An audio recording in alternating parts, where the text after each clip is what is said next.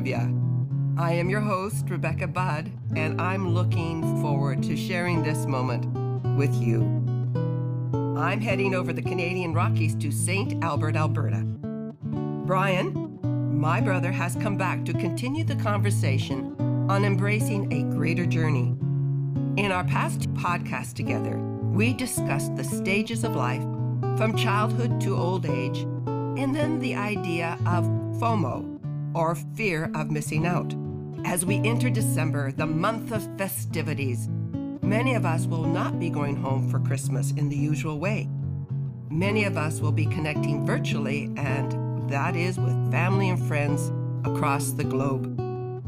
So today, Brian and I will be discussing the relationship between music and celebration. So put the kettle on and add to the conversation in singing on ttoastrivia.com. Welcome, Brian. So you and I have always had music as part of any celebration. Do you remember those days? We've talked about that, especially at Christmas time. Dad bought this record set of original classic American Christmas carols, and I can remember listening to them over and over and over again. I loved it, and it became a big part of my memory of Christmas was the music that was played at Christmas time. And of course there was always the church things, the pageants and all the Christmas carols we sang at church. Those were a big memory as well. It was a big set. It was about 8 or 9 records in this Christmas carol from Reader's Digest. I think so. It was Reader's Digest. Yeah, it was. I don't know where Dad got it, but it was my earliest memories of the music at Christmas time. You know, Brian, I remember that 8 record collection. We played it over and over and over. One of the neighbors had heard that we had this excellent collection and asked if she could listen to it.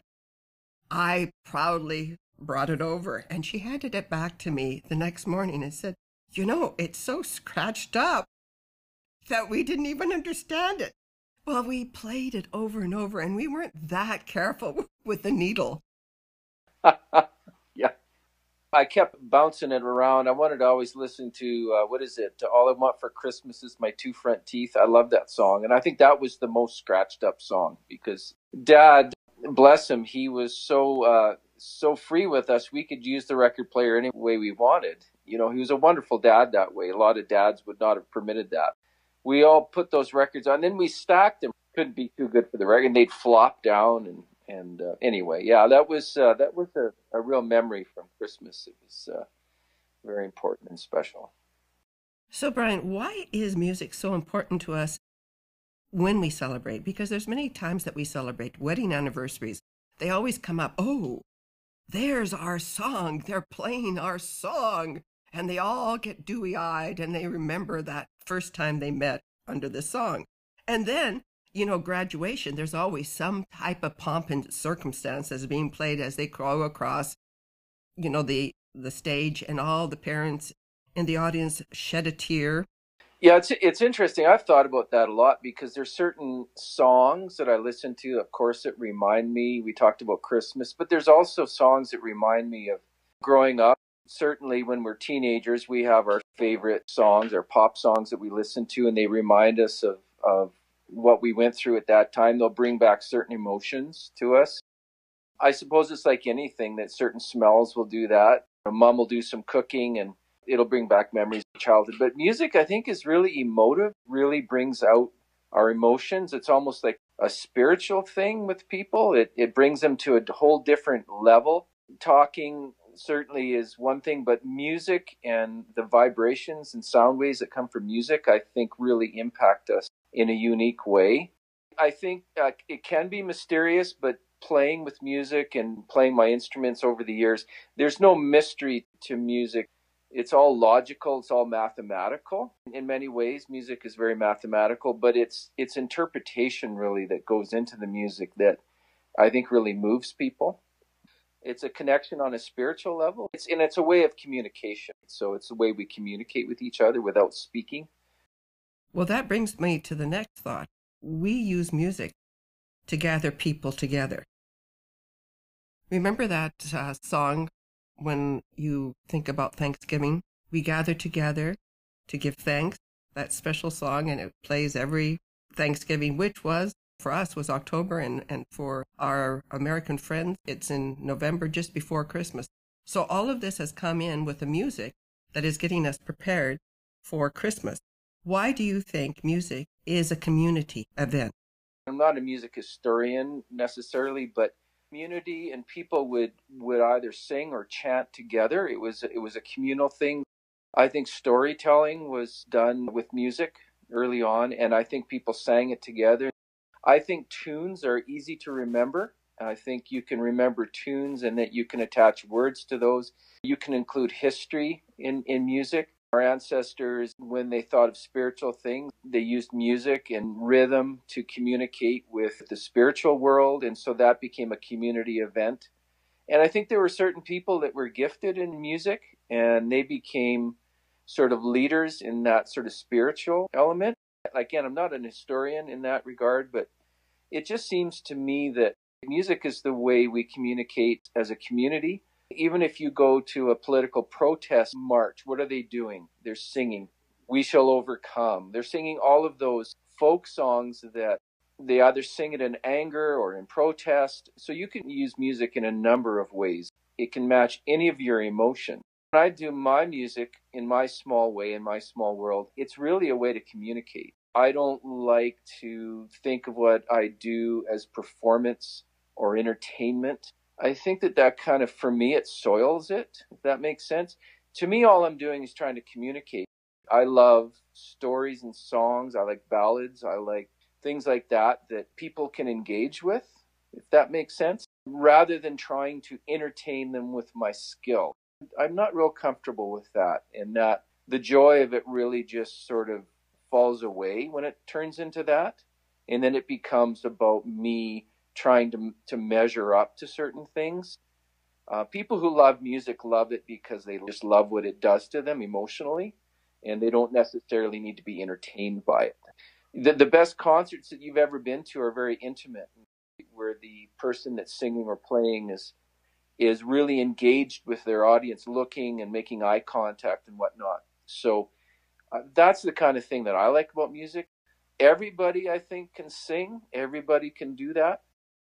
And I think that when you're criticized for how you sing, that's a very bad thing. Brian, when you say that music is a communicator, it brings people together, is the first communication with yourself? I think the music that you do has to touch you in order for you to kind of interpret it so that it can be enjoyable for others. If I hear something or listen to a song that doesn't move me, I'm certainly not going to try to interpret that and do it on my own. I think, too, that for me, because we've talked about vocal ranges, and I haven't been professionally trained, so my vocal range is limited, and the style of song is limited to a certain type of song. I can't sing everything. I can't sing opera and whatnot. I think it has to move me in order for me to do it and then move others. Because if my heart's not in it, it's not going to come across very well. It's going to fall flat. And then music becomes really about having to, rather than wanting to do something. I've talked to a few musicians who do it professionally over the years, and some of the joy has departed in what they do. When you're doing music for money and you're touring and you're making albums and whatnot, you're really subjected to the people promoting you and trying to sell your product. So a lot of the stuff that you do is for them. And it's no longer stuff that you can do unless you reach that certain level where you're so famous and so wealthy, like an Elton John, for instance, who really does what he wants to do. But for most people, it's like some of the joy in music is taken away because they're required to do things they don't really want to do. And that's the sad part. So for those of us who do it, sort of in an amateur way or for just the joy of it, that's the plus side of it. That's the bonus. We get to do stuff we love. That's right. And they'll probably do it much better because they have the joy of doing that. Yeah. It has to be pleasing to me and move me in such a way so that I like to do it, because I have to practice a lot. I have to do stuff over and over and over again for me to actually get it. And so I don't want to do something 100 times I don't really enjoy doing. And we've come to that age that we can say that to ourselves. Yeah, I think for me, because I've worked at a job in which really wasn't music related, but I'm coming close to that time in retirement where I've done my 35, 40 years of career. And so now it's time to kind of switch gears and say, no, I'm going to do this, and no money is required. I mean, the only thing that would be required where money is needed is if I wanted to buy more equipment. But the style of music that I do doesn't really require a lot of equipment. So I might buy a few harmonicas. I'm going to try that next. I think that would be entertaining. See what I can do with a harmonica, with a harmonica holder on my neck. See what that would sound like. Anyway. So let's talk about Christmas. Christmas came, and we always thought that we understood Christmas carols to be rather a recent event. But I went and looked and found out that Christmas carols actually went back to the 4th century Rome. And then it came into medieval chord patterns, like Good King Wenceslas and the Holly and the Ivy. You know, Good King Wenceslas, I love that because it talked about him helping a poor man on the 26th of December. And I always felt that was a really good thing to do. It's a feel-good song, and that's another one that's from our childhood that's forever stuck in our memory. It's a really cool song. I really like it. Do you remember the friendly beasts were in the stable, and they were there to take care of the baby Jesus? I don't remember that. Well, I do, because our choir mistress decided that we were going to sing it one Christmas. And every one of us had a part. There was the cow, there was the sheep, I'm sure there was a mouse, but I got the dove. Now, you and I have talked about the idea of range. You and I don't have that far in our range. So I have middle C, probably up to the B. And that gives you a lot of places to go. But some of the hymns and all the Christmas carols exceed that B. So this is what I had to sing. Yeah. I said the dove from rafters high, I cooed him to sleep so he would not cry. I cooed him to sleep, my mate and I. I said the dove from rafters high. Well, the rafters were so high in that song that I squeaked. Everyone was so beautiful. The dove was so beautiful. And when I got up to this, I said the dove from rafters, I just broke out in a sweat. And the thing is, as I'll always remember that as my favorite Christmas carol, because I was able to get through it and everybody clapped. And I know what they were thinking. That poor child. That poor child made it through, thank God. You know, now that you sang that, now I do remember it. And I don't remember how old I was when you sang that. How old was I? Oh, you must have been 5. Yeah. No, I remember that now that you sing it. And that was beautiful, by the way, you singing that. It was very touching. Oh, thank you. Here's the deal with music. And I'll go back to how we feel judged now when we sing, how we feel judged when a big part of our well-being as people and within the community is singing and is music. And yet now we feel so ashamed when we sing because it's not good enough. And that's really disappointing because people who would love to participate often feel like they can't participate. They feel that they're going to be judged. Absolutely, yeah. Do you really think that we are going to be judged because everyone is more concerned about how they sing rather than listening to somebody else? That is actually a really interesting question because if you do any kind of singing publicly, I put a few videos out of some guitar and solo work. The moment it's out there, people can critique it. Unless you know how to kind of release it, it can be a big burden. And I can see now why people in theater and in music and these very public and performance, again, related crafts, they fear the critic. The critic can be very destructive to people's well-being. And you have to be a little bit brave to do something where people could critique it. Am I making sense? Actually, you are. Once it's out there, you can't take it back. once it's out there forever. And you can look back on singing that song as a dove. You can remember the feelings and the emotion. As an adult now, you can say, oh, I was fine. But at the moment, you were sweating and you were just really afraid. And that's the thing that gets a lot of people and stops them from getting out there and sharing what they can do, because they're so afraid of what people might think. That's a lot to overcome in music. It is. And when you overcome it, the possibilities go far. Yeah. I remember taking voice lessons, and my voice teacher was an opera singer, and she was amazing. So I took my little $5 that I had saved up, and she was so kind to me. She said, you know, dear, you might not be able to sing an opera, but you will be able to teach. Isn't that a wonderful thing for her to say? You may not get here, but there might be some place that's even better for you. And pursue it and keep on with your music. And that means composing, playing an instrument. Your voice is a talent. You either have a voice box that resonates or you don't. And the fact of that doesn't negate that you can have an extraordinary musical career.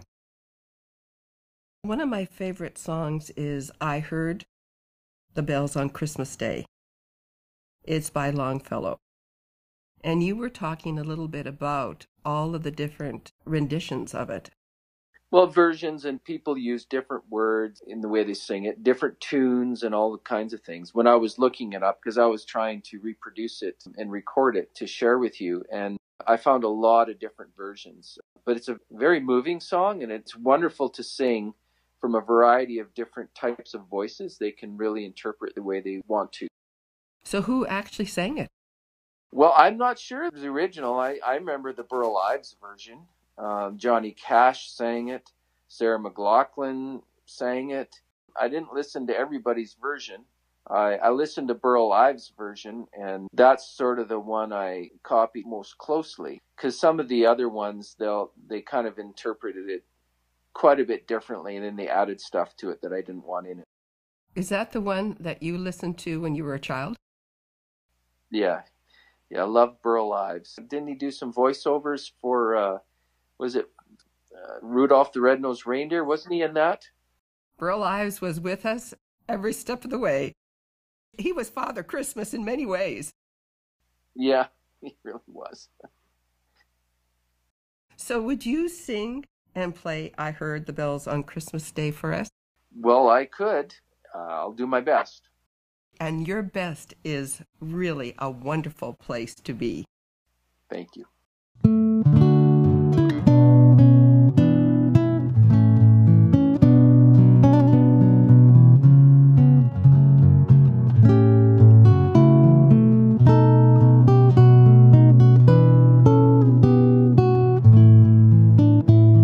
I heard the bells on Christmas Day, their old familiar carols play, and wild and sweet the words repeat of peace on earth, goodwill to men. I thought of how the day had come, the belfries of all Christendom had rung so long, the unbroken song of peace on earth, goodwill to men. And in despair I bowed my head. There is no peace on earth, I said, for hate is strong and mocks the song of peace on earth, goodwill to men.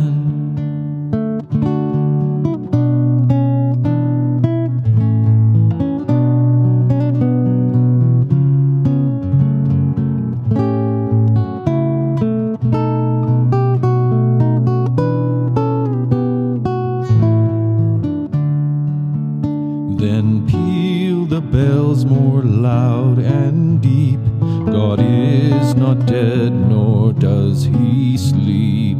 The wrong shall fail, the right prevail, with peace on earth, goodwill demand.